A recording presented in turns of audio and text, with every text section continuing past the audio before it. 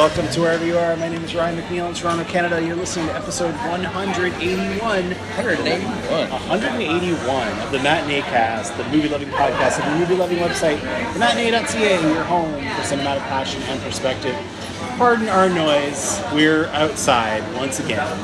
It's summertime here in Toronto, and I like to get the show outside. I like to break bread with my friends and discuss some films and get a little bit of oxygen and ambiance into the show.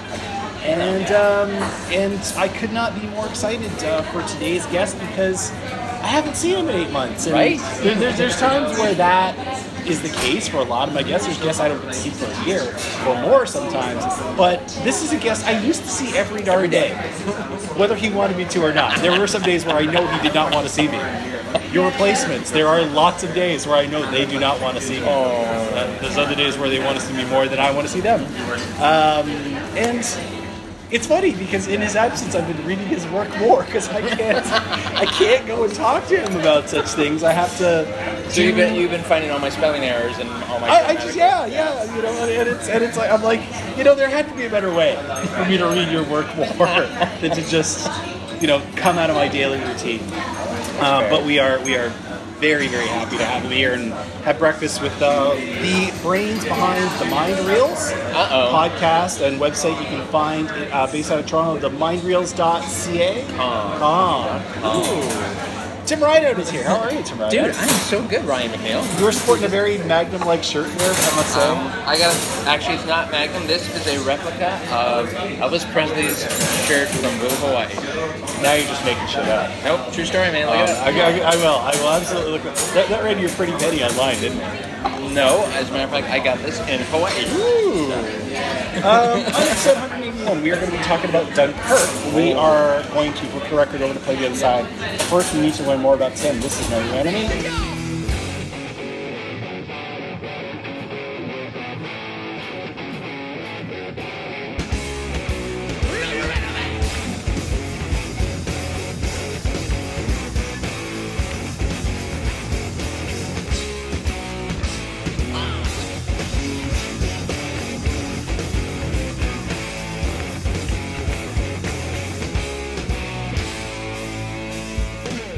Tim is a 5-time guest. You're going to get you a smoking jacket. I do need a smoking jacket. Yeah, like Alec Baldwin and everybody. That's right. On episode 46, his first appearance, where we talked about The Raid, we learned the first film he'd ever seen in a theater was Jaws. The last film he'd watched at the time was Bully. The worst film he's ever seen is Pearls of Gwendolyn in the Land of the Yip Yap. Yeah, it's so bad. His unseen classic or essential were the works of Woody Allen, he's since seen several, and the film he wished he made was Raiders of the Lost Ark. Next, on episode 97, we talked about Captain Phillips.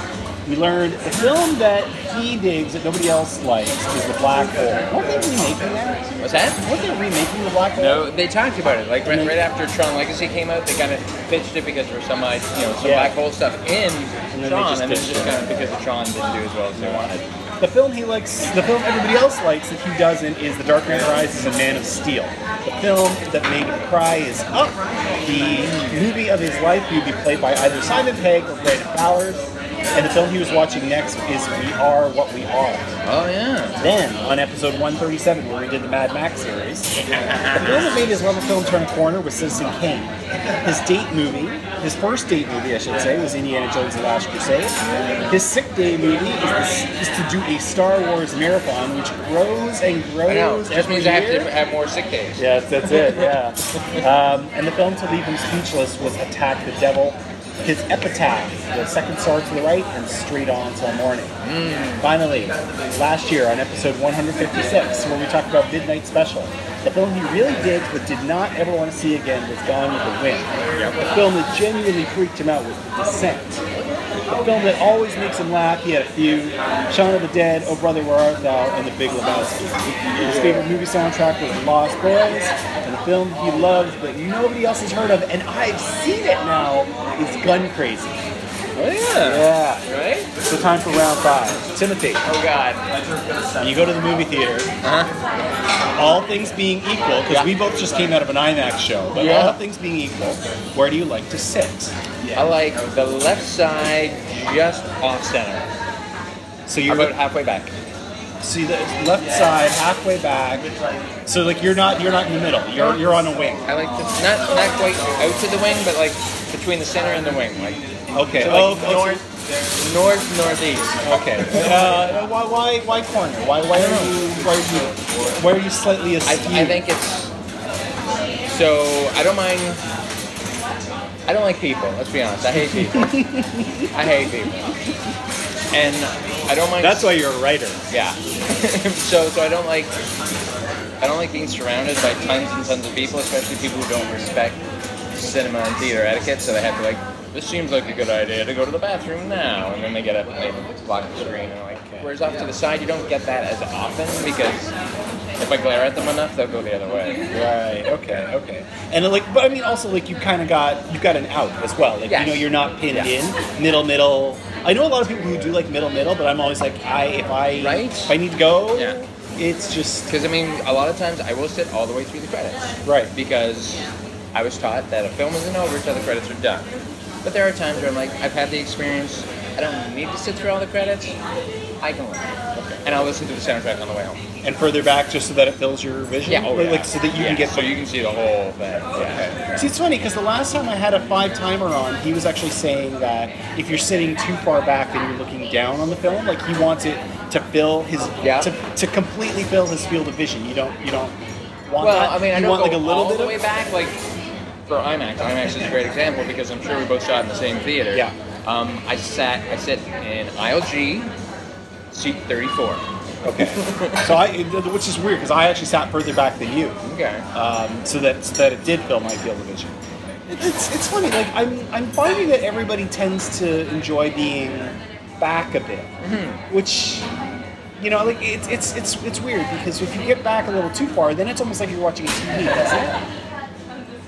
It can be. My experience with that film definitely was not. It's because you have a small TV. I've got a 42 inch, and I sit really close. Welcome to the Bat Daycast, where we talk about your consumer electronics.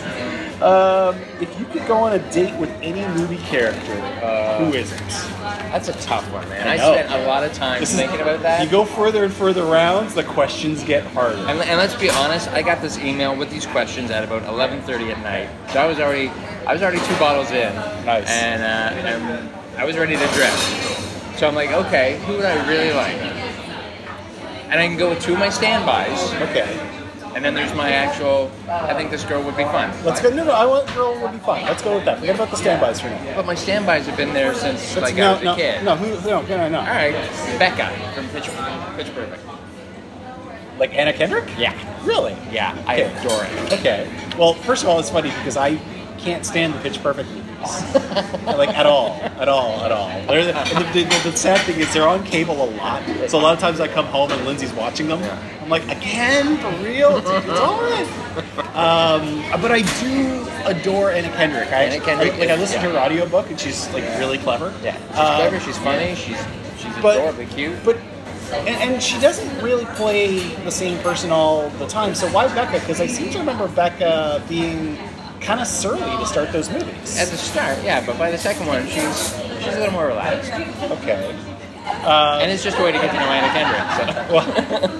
And be able to like talk music and listen to music. She's got her little mixes. Right? And that. Yeah. Is that part of it too? Like you want to be with like a creative person because you are with a creative person. I am with a very creative person. So like it's that kind of thing as well. It's not like I want to date this hot character. No.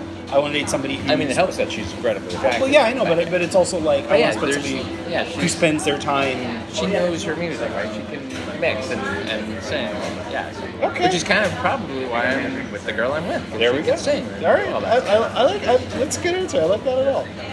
What is the dirtiest film you've ever seen? I'm not answering that question. Yes, you are. Yep, because I used to work in a video store, and there were a lot of those. Yes, there are. Yeah. There's a bunch. And I wasn't given a rating either. So no. See, the funny thing is, like, when you say it that way, there was a long time. There was a period in the 90s where that's what it was. The erotic thriller was the thing. It was the thing. Like stuff like the stuff that would like Sliver, Basic Instinct. Yeah. But then there was like a whole bunch of other like B movies that would follow that same format and get one like C-lister. you know, like C-list talent, and then really go there. Poison Ivy with Drew Barrymore. Yes, there were several of those. There was like 3. The second one had like Alyssa Milano. What are you thinking? So wait a second. So okay, hang on, because I feel like we've gone down a rabbit hole here. Like you guys wouldn't throw them on at the video store. Oh no. You quickly would get fired. Yeah. Right. Like not even if it was like closing time. No. Right. But you know, there'd probably be like code at the video store. Of, hey, have you seen this one? Oh yeah. Yeah. But that was usually related to more of the adult titles because you started to know some of the customers who came in and be like, oh yeah, Bob's taking you know that one with the 2 donuts and. Okay. So we'll just say we'll answer that question with, in your time as a clerk, you've seen some things. I have seen some things. All right. It's a really good non-answer. The last time I asked it, somebody actually went with the film that like had the most dust. And I was like, okay, all right, well played. That's fine. Well played, sir. Well played. What is your favorite black and white film? Oh, Metropolis. Oh, you know what? Like, I've seen it once. Like, not nearly recently enough. Why Metropolis? I remember as a kid, you know, my first introduction into sci-fi was Trek, Wars, Logan's Run, Planet of the Apes. Pretty much in that order. Sorry, what was the third one? Wars. Star Trek, Star Wars. Star Trek, Star Wars. Oh my God, what was it? It was 4 something else. Yeah, there was something else. Okay. I completely forgot my childhood. Thanks for that, McKay. Sorry. And I forgot Galactic in there. But anyway, it was all modernish. Oh, Logan's Run. There we go. Okay. So it was all kind of modernish stuff. So we used to go to a pizzeria, Mother's Pizza. Right. Which is actually making a comeback. Are they really? Places in Ontario. Wow. Look it up. And they used to show old movies, like little clips from old movies. And there was the clip from Metropolis of the robot standing up. And my brain's like, that looks a lot like C-3PO. And I never got to see it until late 90s, and I bought it on Blu-ray, like the remastered Blu-ray, restored edition. And this is a 3-hour film that I can throw on, and it's over like that. Yeah. I mean, I just get completely swept up every time, the special effects, the story. I mean, I'm there. Yeah. It's funny because that one, like the only 2 shots in that movie that really jump out at me in my limited experience with it are the opening shot where it's like zooming in on the skyscraper and you've got the searchlights going. Very Blade Runner-y. And the shot of the automaton turning into the woman. Mm-hmm. Like those are the 2 that jump out. Yeah. So I'm not nearly versed enough in it. I know lots of Fritz Lang, and I've watched lots of Fritz Lang, and that's like one of his essentials. Oh yeah. But it's the crazy thing though is it's also at the point of history of where it is. It's kind of rusted. Like it's kind of rudimentary in a lot of its ways. Yeah, and the story's like overly sentimental and dated for sure. So, but I mean, of all the black and white movies you've seen, why that one? Sci-fi. I mean, I love when you look at it, and it's the special effects at the time. Yeah, those are astounding. Yeah. I mean, okay. I kind of like to put myself in the mindset of like the audience of the time watching this movie. Right. I'm blown away like the first time I saw Blade Runner. I'd be like, wow. Yeah. Okay. We went through that. My brother brought that up when we went to see Wings. We saw it at Lightbox. He said that was probably like Transformers for people in 1929. Right? You know. Yeah. Okay. All right. Wings, by the way, great movie. Love it. Oh, it's incredible. When we got to see it on a big screen. Oh. So like to see it play properly, it was amazing. Right? Oh my God. Yeah. Okay. Last but not least, what is a film you would like that nobody would actually expect you to enjoy?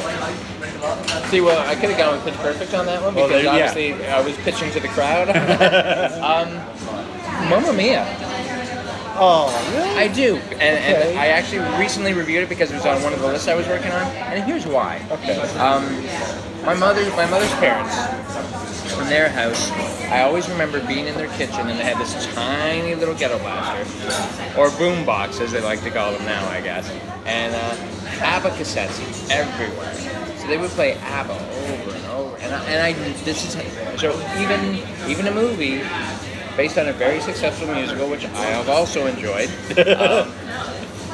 It resonates on a nostalgic level for me. So it's a familial connection, because it makes me think of my grandparents, and I love ABBA music, and I own my love of ABBA. I mean, okay, so it's funny because as I've grown up, I've grown to enjoy ABBA more and more. I really didn't as a kid. I think I had friends who like played them way too much, and I didn't get it. And it's very disco, so I was like bristling against that, the young rocker that I was. Sure, but the harmonies, man, the harmonies. Yes. Well, I got to a certain point where I was like, ABBA music is great as long as ABBA's not singing.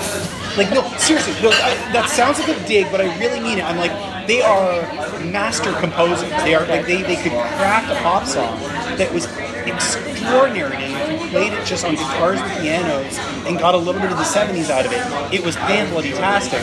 But the way that they were produced at the time, it's like, I've grown up, I've grown to appreciate it a little bit more.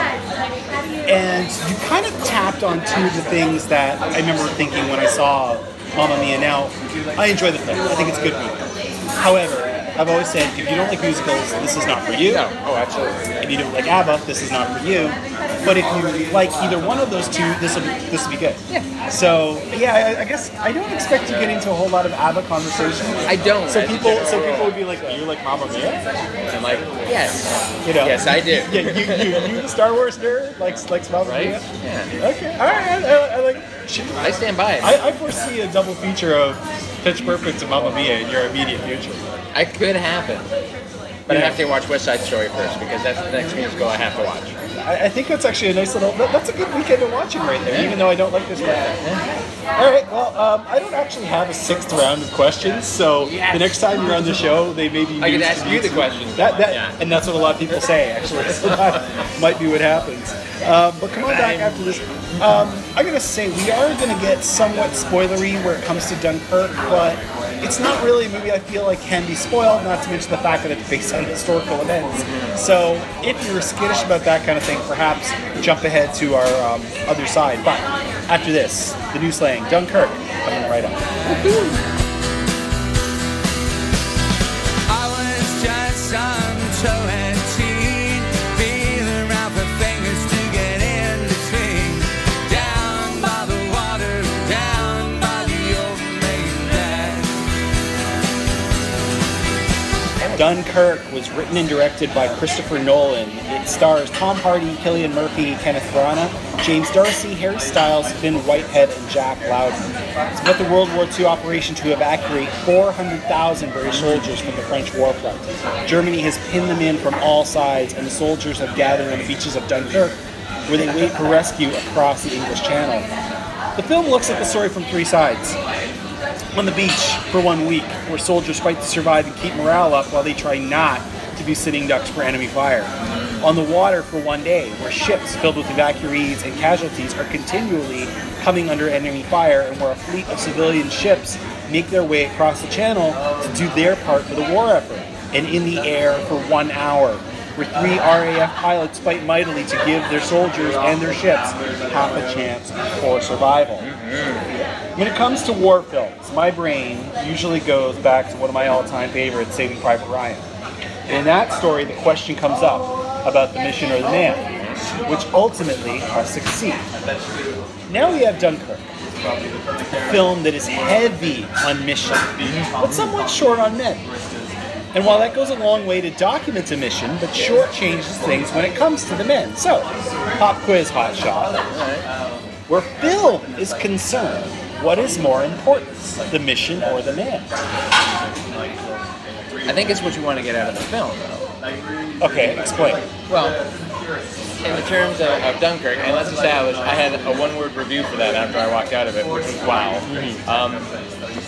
I think it's more about... Yeah, he put some familiar faces in the film, but I think that's just a relatability. He just wanted to tell the story. This is what happened. This is what was done. So it was the mission. And that's all I wanted from the film. That's exactly what I got.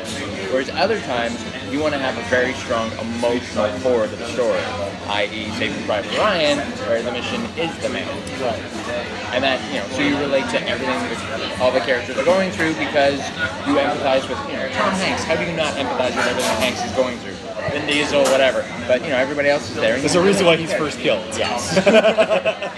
But I mean, so by casting it that way, yeah, there's a huge story. Whereas Nolan's just telling almost just the facts. He's just, this is what happened, this is what happened, this is what happened.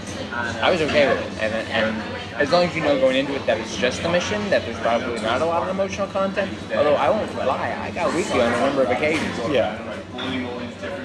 You're gonna enjoy it. You'll love it. Yeah. It's like that. You summed that up pretty nicely because going back to my earlier example of Ryan, there was the other film that year was The Thin Red Line that I struggled with when I first saw it because I was coming off of Ryan and I didn't realize that it wanted to tell a very different war tale, that it wanted to talk about our relationship between, the soldiers on the battlefield and, how we are fighting each other, that this planet's going to keep on spinning no matter what.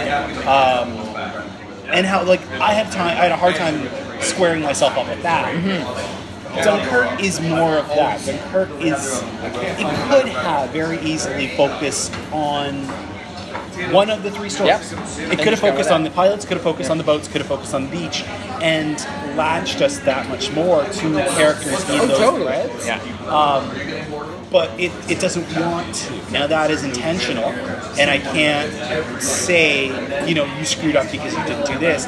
I will perhaps come against the intent, but we'll get back to that. Okay. Obviously, you really love the hell out of this movie. I mean, as soon as you get that first opening shot where the character's walking down the French street and the little pamphlets are falling, and it's like over 70% of this film was shot in IMAX. Yeah. And that opening shot on an IMAX screen, I was just like, I'm gonna love this movie. There was no way I wasn't going to love it unless Nolan really Dark Knight Rises screwed the pooch on it. And I was sold. So I'm like, I am on for the ride, and this I was very much the same. There was more than once where I can usually see the beats coming. It's kind of hard to really kind of make me jump. Yeah. So, but there was more than once. I think there was one time in the plane where he takes some gunfire. Like, oh shit, you know.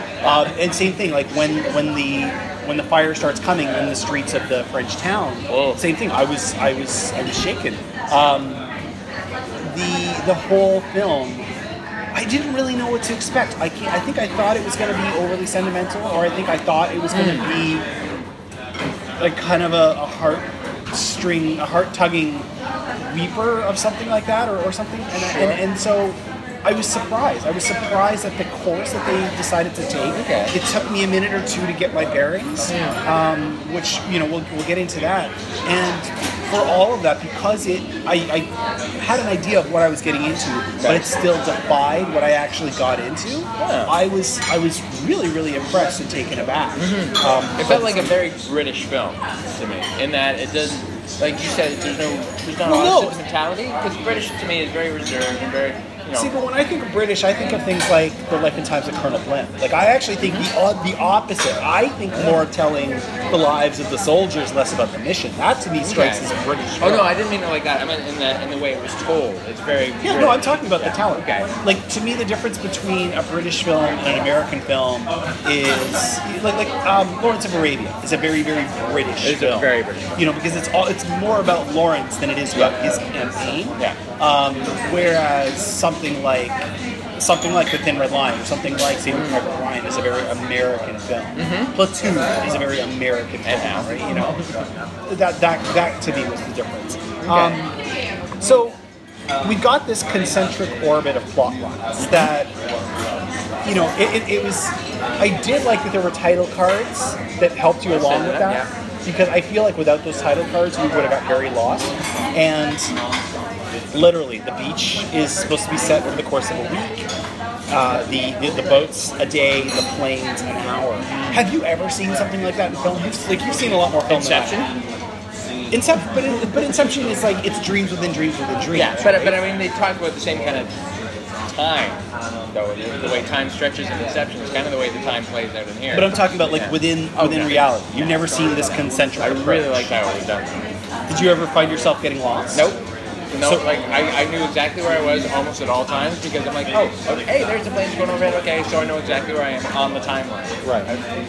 I'm like, yep, perfect. Though it's weird. The week at I've lost the word fell out of my head. It's not a moor. What? The mole. It is the mole. I was like, that's close. Moor is a flat, mushy, muddy. Right. Okay. Wuthering Heights. That's a moor. Okay. The week at the mole, I don't know if that felt right for me. Like that, the mole almost felt more like 2 days. It did. That was where I lost. That was where I lost time. That to me, I think perhaps because night never seemed to fall, or like not even like dusk. Well, there was a couple sequences at night, but not a lot. No, like we talked about tide coming in and tide going out, but that still felt much like the water where it was all a day. That's one of those things where I was a little bit lost. All right. But I like that was where we gave it the most time, because that's, like, for starters, that's where the most people are. Yeah. So it was a way to give that story the most amount of time to breathe. Sure. Whereas, yeah, the water being a day, and certainly the planes being an hour, because I don't think you could spend that much longer in the planes. Certainly not in the air. No, not in the air. But I mean, that's established at hour and 47 minutes. It's the second shortest film since The Following. Yeah. And I easily could have sat through another hour. But I also know he told the story he wanted to tell in that time. So I was satisfied with it, but I easily could have sat there for longer. I'm like, if you want to find cut scenes and put those in for the director's cut, I'm there. Well, and that's the thing is, part of me wonders, like, I would really love to see his original script for this, because part of me thinks that he found this in the process. Maybe. That he wrote it from these three prongs of a trident, but he had a lot more to tell in each one. Maybe. Did you hear that the script was only like 76 pages? Oh, so maybe not. Yeah. Oh, wow. No, I didn't hear that. It's strange because the beach. See, the beach is kind of the most desolate. Like the beach is the most depressing. Yeah. The most bleak. They are literally, not literally, but they're sitting ducks. And as soon as you see them lined up with nothing else around them. That is so British, though. It is so British, but I mean, you look at that and you're like, you guys are just standing around to die, and you all know it. Like, yeah, 95% of you fall to the dirt anytime you see a plane. Can we talk about that for a second? Okay, please. That one shot where they're on the pier, yeah, and you hear the plane, yeah, like way back in the background, because IMAX used their sound for this. Yeah. You hear the plane, and like one looks up, maybe another, and then a couple heads all start to turn up, and then everybody turns up. I was floored, and that's when I started to cry, because I'm like, these guys are doomed. Yeah.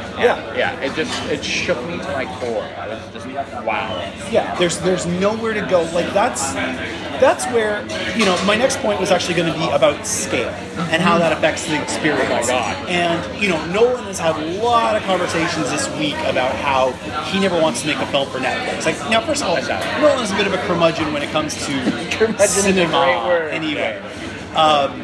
Which is, it gets a little annoying at times. But when you see something like this in a proper format, he kind of knows what he's talking about. Well, it's hard to argue that, right? Because if you watch this at home, I don't care how big your TV is and how great your setup is. It's not going to have the experience. You're not, that shot that you're talking about when they're on the mole, it backs up and it you follow the plane in for a little bit and you see how there's like nothing else around them, and how just, like you said, how doomed they are. You don't get that at home. You don't get that, oh my God, kind of thing. Or, when they're in these lines on the beach and you just see nothing but barren around them. You don't get that on a smaller scale. So even just the idea of there's 2 or 3 dozen soldiers that pick up their rifles and decide to fire back at the plane. It's like, you realize how in vain that is. Yeah, it's noble. Yeah. And, to a certain degree, it's brave. But, dude, hit the dirt. Yeah. Same sort of thing of when the main soldier who we follow, when he hits the dirt and you watch the bombs coming in a line towards him, and you're like, and you just, it's creeping up on you. Every time something is closing in, it's weird because you get this strange feeling of both agoraphobia and claustrophobia at the same time. You're not wrong. Were there any other moments where you felt like the scale of this movie when we watched it? Scale comes into it a lot. I mean, and let me just say, if you're not watching this in IMAX, you're not watching the movie you shot. Right. Because, I mean, there were shots, like a lot of the aerial photography. Wow, I mean, you get this wide scope, and then right there in the middle is this tiny little plane doing its thing. I mean, even on a smaller screen in the theater, you're not going to be able to appreciate that. On a television, you're definitely not going to be able to appreciate that. What about on your phone? Did I watch it on my phone? Let's do that. David Lynch had something to say about that too, I'm sure. But wow, look at that. Perfect. Wow, thank you. But all of those shots, I mean, he made such... The decision to use an IMAX camera and then shoot 70% of your film that way, you have to see it in IMAX. I mean, you have if to. you can. Like, that's the thing that I kind of, feel bad about is we're nerding out about this here. But the truth of the matter is that true IMAX has kind of gone away very slowly. Like, even within... We live in a really big city, and even here, I think there's 2 true IMAX screens. Yep. I think. We used to have one at our theme park, and it closed. Well, not everybody has that option. True. I wish people did, because I feel like we're in the middle of superhero season, and that is, those are the kind of films that take over these big screens all the time, which, as much as I enjoy them, they don't use scale in this manner. Guardians Volume 2 kind of used IMAX really well. But not to the scale. No. So, this is what I wish people could go and see. And feel that agoraphobia and that claustrophobia that comes with this kind of thing. So, this is a movie that's very much dedicated... Again, is Nolan British? Nolan's American, isn't he? I don't know. I think Nolan could be partially British. I don't know. Okay. But, kind of like you said, this is very much a British film. Maybe not in its sensibilities, but certainly in its story. And one of the ways that this is a very, very British film, we never see the Germans. We never get a proper look at the Germans. There's one shot where we get them out of focus. Oh yeah. But we see 3 planes, and that bomber, and that's all. We never see a U-boat. We never see an infantryman. Is that a gimmick, or does that lend itself to the whole execution of the film?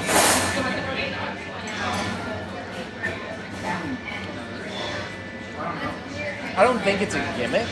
I think by keeping the focus on the British soldiers, you're showing their plight, their perspective. Whereas if you bring in and show any German soldiers, like other than silhouettes and out of focus, then you shift the story and have to deal with their side of it as well. Right. Whereas this way, it's just this is their story. They're not sharing it with anybody else. But the reason why I ask this is just on our last show, we were talking about a film, and I apologize to my guest Ariel Fisher because she told me the name of it, and I totally forgot what it was called. But it's all about a woman in Germany during World War II and everything that she has to go through as a wife and a mother and as a citizen, and how she deals with all of these things going on around her before, during, and after. Wow. And the idea that not everybody in Germany at the time was aligned with the cause, but you had to, otherwise you wouldn't survive. You're right. I get the idea of holding focus on the people of Dunkirk, of the story that you want to tell. And there's too often in Hollywood a trend to make the villains faceless, to turn them into James Bond enemy stooges, or like Cobra on G.I. Joe, right? Stormtroopers, if you will. I forgot my audience here. But I wonder. I think he did it well, and I think as time goes on and I have a chance to really settle on that I will come down on that side and just go with it. But it's one of those things that I wonder is, is it a disservice? Is it a gimmick? Is it a crutch that he never shows them? Sure. I don't think it is. No? You think that if we had that, had even one enemy combatant, one sniper, one pilot, one sailor, that it would have turned this into a different movie? It would. Because you're taking away from the British experience on that. Okay. This is all about, it's there in the tagline, they wanted to get home and home came for them. Yeah. So it's about that story. Right. Whereas if you're talking about the Germans, well, they're taking over everything anyway. They consider that their home. So Did you notice as we were going along that you never see the Germans? I did, and I'd forgotten about it until you mentioned it. And I'm like, yeah, you really don't. You hear them a lot. The planes show up, but you never see a German face. Yeah. You never see the pilot. Like, you see the plane and you know there's a man in that plane. But you never see a pilot, you never see a sailor, and the only two infantrymen you see are out of focus. Yep. Including, like, the opening. Like, we talked about that opening that's really cold. The sniper fire, not even sniper fire, but it's like full-on infantry fire. You don't know where it's coming from. But I mean, that adds to the terror of war right there. Yeah. Yeah, well, same thing. Okay, I was a little unclear on one point. There's a moment where the guys who are on the mole take refuge in a boat because they know that when the tide comes in, that the boat is going to lift. Was it Germans that were shooting at the boat? Okay, it was. Yeah. And same thing, you don't see the Germans shooting at the boat. That was a nice intense little scene.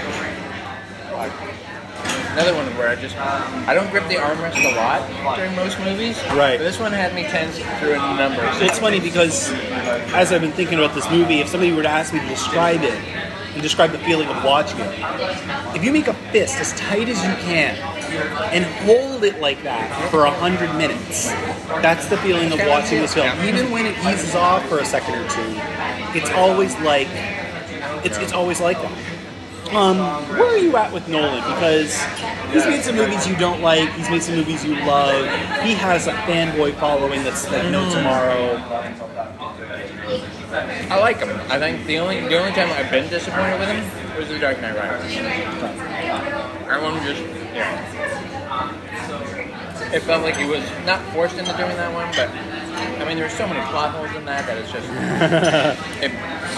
it seems like a disservice to him because he usually makes his film so tightly wound that he covers them all off and all the bases are there. And you're still hanging with him even though like kind of fanboys around him are sort of getting a little bit noisier and noisier? I'm okay with him. He hasn't done me wrong yet. You don't find he's overhyped? Maybe. Okay. But I mean, if he says something I don't want to listen to, then I don't listen to him. Well, I was going to say that's the other thing is you don't find that he is becoming a bit of a stick in the mud with things like I don't want my films on Netflix and I think people should see it on film and I want to shoot it on film. Like eventually that gets really tired. I mean, I get that it's about the cinema experience, so maybe that's what he's arguing for. Maybe. I mean, there's something about the communal cinema experience that you don't get watching Netflix. No. I mean, a movie that you loved in the theater because you had such a great time with the audience, you could walk out thinking this is the best movie ever, and then you want to share it and you should watch it on Netflix, and it's nowhere near the same experience. Right. I think,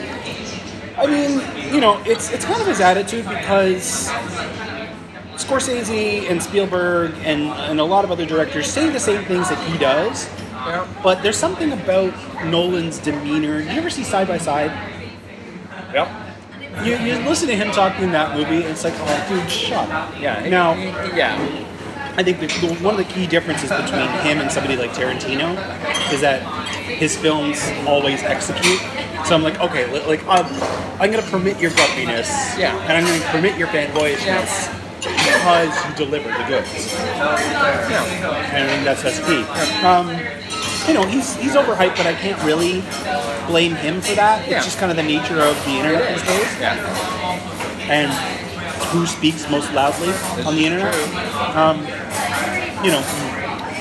I see a sequence in this movie, like the opening of this movie. This is the one thing I'll say is, this is a man who knows how to open a movie. The opening shot of all of his films are incredible. Incredible. I mean, they're always just so simple. But they're iconic shots almost every single time. Yeah. Usually the last shot, too. especially in this one. Yeah. There's always the talk of, people want him to do a Bond movie. Yeah, I feel like he'd do a good one. I think he would. But I also know he'd want to control every aspect of it. That might not be the worst thing. Like, I mean, look at how that worked out for Sam Mendes. Sure, but then look how it worked out for Sam Mendes. Okay. Yeah. I love that our argument was, look how that worked out for Sam Mendes. Yeah, but look how that worked out for Sam Mendes. And we both know exactly what Right, we're talking yeah. about. So we've been polishing this film quite nicely, but it's not perfect. There had to be a flaw for you in this film.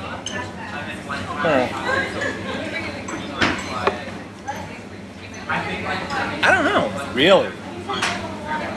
I mean, I enjoyed. There wasn't anything I didn't like about it. I never learned any of the character names, so that kind of bothers me. And that to me, I was going to say, that to me is a flaw. Like, Cillian Murphy in this movie is he's a character who's going through a lot. Like, he's a character who's going through a heck of a lot of shell shock. And the movie actually does a neat trick where it shows him on both sides of that. Like, we show him as not quite a commanding officer, but like he's a sergeant or something. Like, he's not an infantryman. And then we see him after he's rescued out of the water, and it's like night and day. Yeah. The character doesn't have a name. Sorry, that's a problem. Yeah. Even if his name is Jack Smith, Yeah. he needs a name. His name on the credits cannot be Shivering Soldier, which it is. Is it really? I didn't know that. Wow.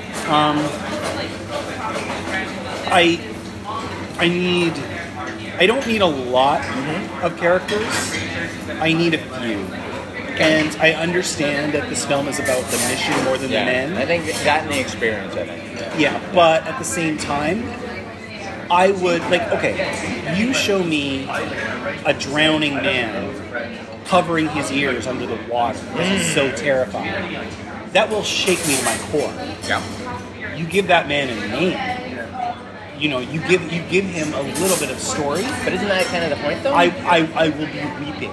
Because without giving them a name, you're investing yourself in them. You're projecting your own. I don't know. We talked about this in the last episode when we talked about The Beguiled and talked about the amount of work that you expect the audience to do. Yeah. And by leaving these soldiers just as captain, sergeant, infantryman, medic, you allow the audience to do some lifting. But I don't want to do that much lifting. I do, but I feel like this film could have taken me that much deeper if I had a name, a story, something to latch onto. And that was, it seems like I'm picking a nit, but I'm really not. Okay. Never? Didn't bother you? Never at all? No, for me, I knew... Didn't want a story for the captain? No, I knew it was just about the experience. I knew that before the events that are depicted and after the events that are depicted, there's a whole life there that I don't get to see. It's just that 1 week or that 1 day or that 1 hour. That's what we get a glimpse of. That's the experience that Nolan wanted to share. That's what I got. I wanted more. And the thing is, the crazy thing is, we had the time. This is, like you said, this is a film that's really succinct. Yeah. Possibly too succinct. I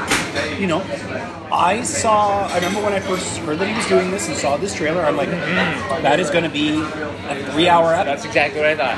That is going to be an ordeal. Yeah. There is something in between an ordeal and what we got. And I feel like he could have gone there. Yeah. Yeah. There was one other thing that got me, and maybe it didn't bother you. Maybe you actually kind of enjoyed it. Hans Zimmer's score, which is omnipresent in this movie. The ticking. I did not care for the ticking. Okay, I loved it. I love the ticking. Why did you love the ticking? Because it sets the pace. There's a sequence where I actually noticed that the ticking slows down because the film slows down for a second, and then it just catches up again. I like it because you know that you're living that moment, and that's what it is. The ticking puts you in the moment. See, but for me, the ticking was kind of a little bit of a blunt hammer. It reminded me of, earlier on you mentioned Inception, and how Inception's main score is this same rise and fall of notes that is sped up and slowed down and sped up and slowed down depending on where you are within the dreams. Yep. This is like that, but far more blunt. You know, this is.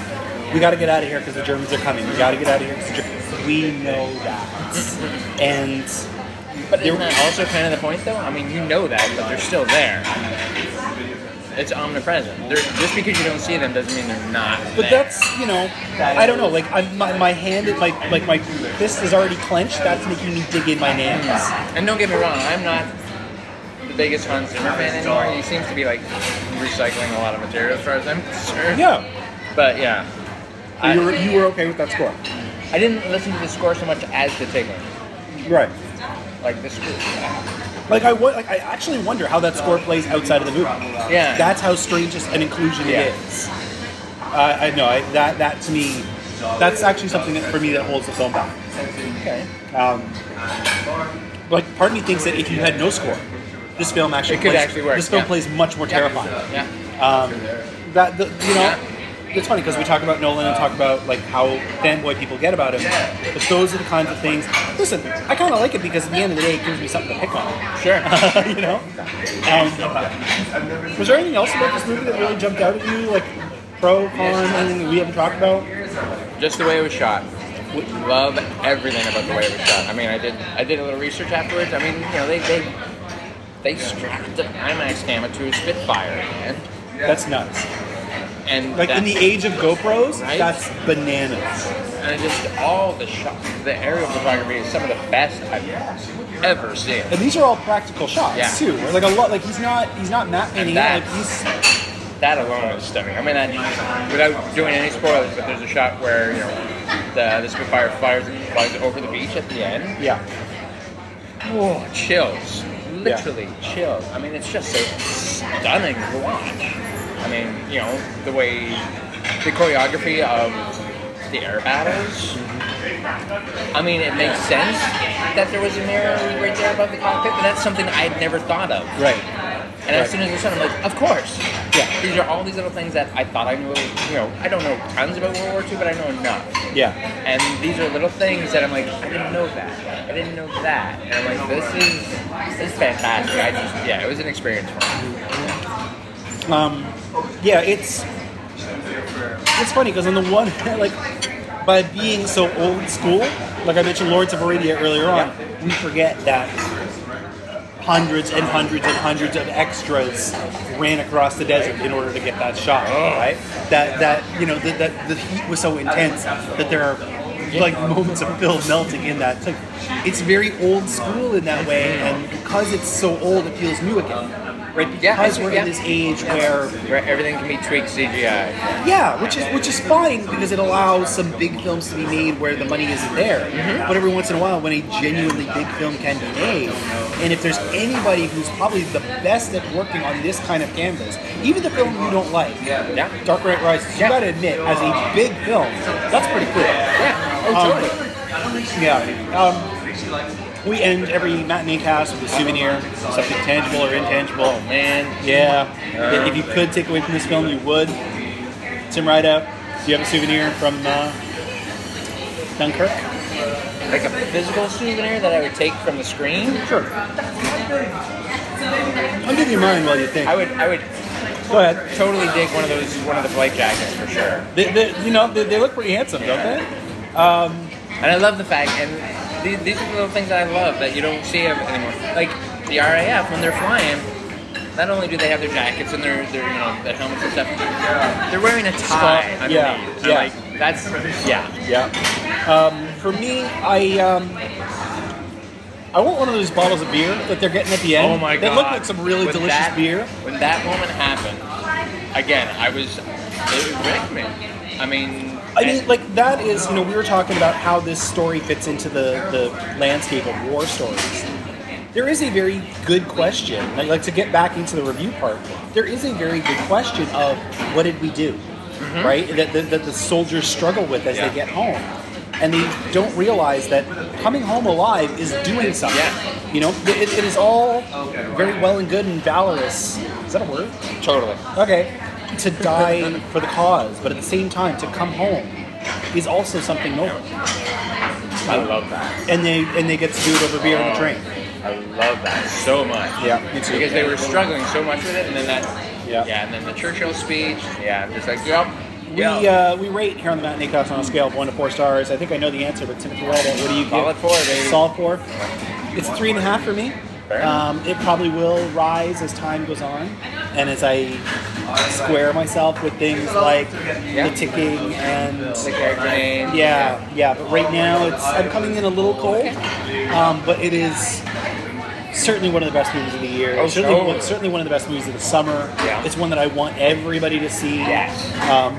And it's quality filmmaking. I can't wait to see what this guy does next. Yeah, totally. The thing that I think about in my head, again, we talked about Saving Private Ryan earlier, and how as time went on, I started following the careers of all those actors. I do look forward to following the careers of a lot of these actors. Yeah. You know, and then I'll be like, oh yeah, I know that one. He was that. Yeah. Hey, listen, maybe we're wrong. Maybe you hate Dunkirk, and if you do, please let me know. I'd love to know why. Maybe you love it. Maybe you think Not we're enough not. Michael Caine. That's what it was. I missed him. He was in there. I know. I read it afterwards. I missed it. He was the radio voice. I'm Yeah. like, of course he was. Yeah. As soon as he said his first word, I'm like, that's Michael Caine. Let me know. Ryan at matinee.ca, Twitter. We're at matinee_CA on Facebook.com/darkmatinee. What did you think of Dunkirk? We're going to jump right into the other side because we're going to wing this. So, if somebody were to come home and wanted to do some further homework, what were some other movies that you think that they could go on to after watching Dunkirk in all its glory? Oh man. Are we talking like from the genre? At all. Any connection at all. Director, actor, aesthetic, genre, you name it.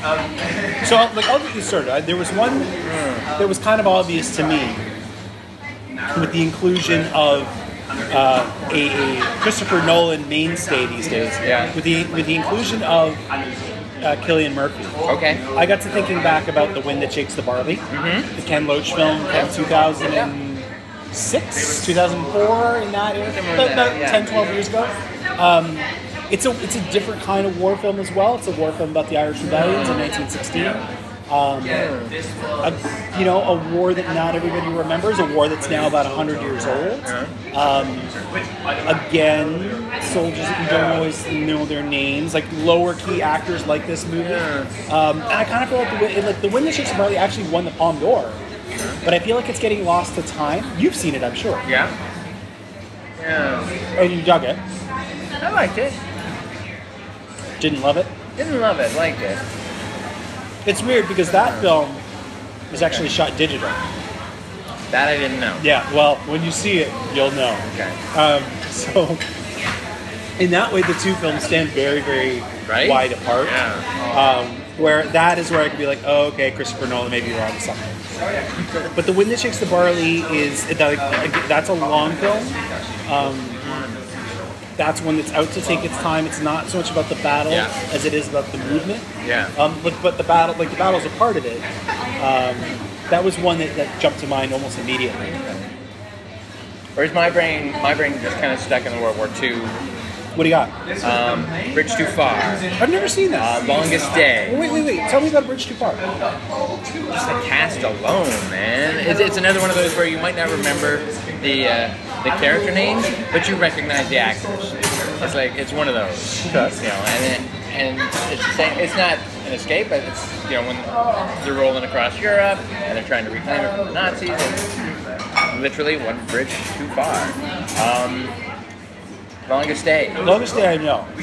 Longest Day is a great movie. It really is. And there was one more that I just had in my head too. World War II? Yeah, it's definitely World War II. Bridge Too Far, Longest Day. Can't remember what the other one was now. Not like Dirty Dozen? No, I love Dirty Dozen is more about the Escapist characters. Fair. Yeah, that is more about the characters. And you can say like that's Escapist Fair. The one with the oh my god, the one with Eastwood and oh my god. I've never seen a Clint Eastwood World War II.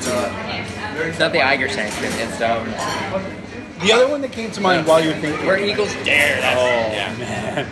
That's Escapist Fair. Well, the other one that came to mind for a different take and for a film that actually involves Dunkirk is Atonement.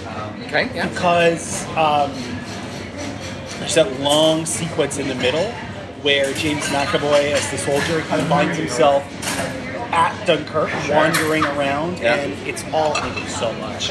It's this glorious long single take through the chaos and the madness that kind of became of Dunkirk. Yeah.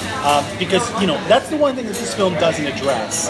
And I get why, because it would stray from the point far too much, is you get that many men all in one place and just tell them, wait, they're going to go a little nuts, you know? They're going to get bored, they're going to get stressed, they're already stressed. And in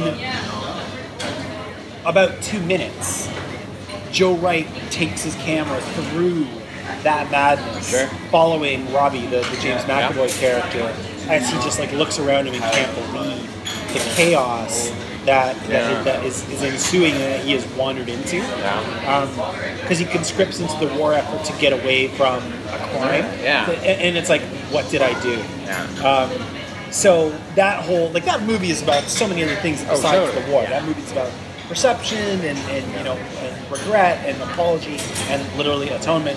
But in this one moment, it's about just pure madness, and it's done in this sweeping and epic way. It's kind of like, I almost feel like Christopher Nolan saw that scene and said, I could top that, you know, because because it is a very, very Nolan-esque scene. You know, you almost kind of feel like he's like, go bigger, you know.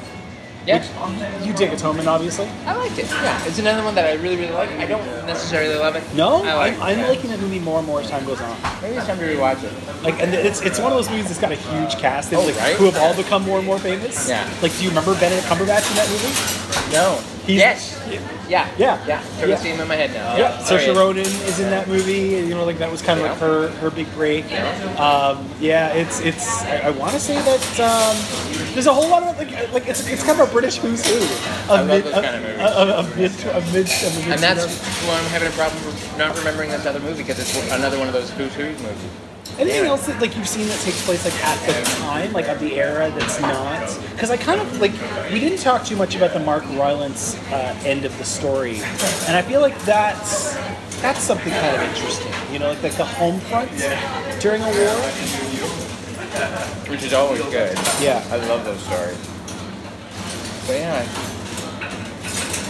Coming up short on one. You know, maybe I'll make one. You get the guy out of the studio, and you know his podcast. No, see, that's the thing, though. I'm watching all these other. Oh, no, see, I know what it is. See, I get you away from a show where, like, usually the guest is the one who does the work. I'm making you do the work. I know. You know, it sucks, don't it? No, I don't mind the work. It's just I'm not watching anything in that genre right now. I'm doing Buster Keaton at home right now. Oh man, I'm sure there's more. I'm sure there's tons that we're forgetting. You know, like we did this, even just within the scope of Nolan. Like I kind of want people to go back and rewatch Interstellar now. I love Interstellar. I feel like that film didn't get a fair shake. I love it. What do you love about that one? Everything. The science. You know, you get a sci-fi film that actually pays attention to some of the science. It's another film of like time within time within time. I love all that stuff. I kind of feel like the cast is great. He kind of created this little trilogy of films, you know, like between Inception, Interstellar, and Dunkirk. He's kind of got this looping time trilogy. Yeah. I can almost see the Blu-ray box set now. Yeah. I look forward to buying it. I would buy it. Yeah. Yeah, we would. All right. Well, if you got nothing else to add. I'm good. All right, yeah. No, you covered it, man. Yeah, look, that is episode 181 of the Matinee Cast. Come on back on Monday, August 7th, for episode 182. There's suddenly a lot out there to discuss. We might talk about a ghost story. We might talk about Detroit. We might talk about Atomic Blonde. I don't know what we're going to talk about just yet, but we'll decide that in the next 2 weeks. And we look forward to having you back. Yes, please. Timothy Rideout can be found at the Mind Reels, the Mind Reels podcast. What do you got coming up this week that people can look forward to? Oh, man. What am I working my way through right now? Working my way through some revenge thrillers this week. Started this week with Point Blank with Lee Marvin. My Tuesdays and Thursdays are now Star Trek days because I have to get through the entire series, all the series. I'm working my way still through the Twilight Zone and couple good books coming up. And I'm sure you're going to write about Dunkirk. I know you haven't already. You know what? I'm not going to because I'm gonna link back to this this discussion. podcast. Yeah. Oh, look at you! Oh, thank you so much. Everything I want to say is Just probably there. Okay. Yeah. Very cool. And on the show? On the show, we've got tons coming up. We had, I'm gonna say her name wrong anyway. Muna Traore from Real Life Mysteries came in, so there's some quick shots coming up with her. We just shot another radio play, and if you're not listening or watching these radio plays, oh my God, crack a bottle of wine just like we do, and join some fantastic actors slaughtering 1940s radio plays. Awesome. So fun. Nice. Yeah. Where can people find the show? You can find live action. You can find video on YouTube, or you can listen to the audio on iTunes. And we share it on the blog as well. And there will be links in this post. My site is thematinee.ca. For more audio content, you can find episodes by going to thematinee.ca/podcasting. You can also find them on Stitcher Radio, Blueberry, Apple's podcast app, and the iTunes Store. Everything gives you ways to subscribe for free and get alerts when new episodes drop. Feedback on Dunkirk, on movies that we forgot that marry up to Dunkirk nicely, or on anything we talked about on the show can be left at Ryan@matinee.ca. You can tweet me, matinee_ca, or facebook.com/darkmatinee. Any final thoughts, buddy? Go see it in IMAX. How's your French toast? My French toast was so good. We're at Mitzi's, just up the street from where I live, actually. I come to you. That's the way the podcast works. This is so good. I come to you. My cherry pancake is fantastic. Right? That looks so good. I've never tried cherry pancake. I had French toast with Nutella and almonds. Nice. I'm like, oh my God. Well, we're full, so pass the Tums. And for Tim, I'm Ryan. We'll see you at the matinee.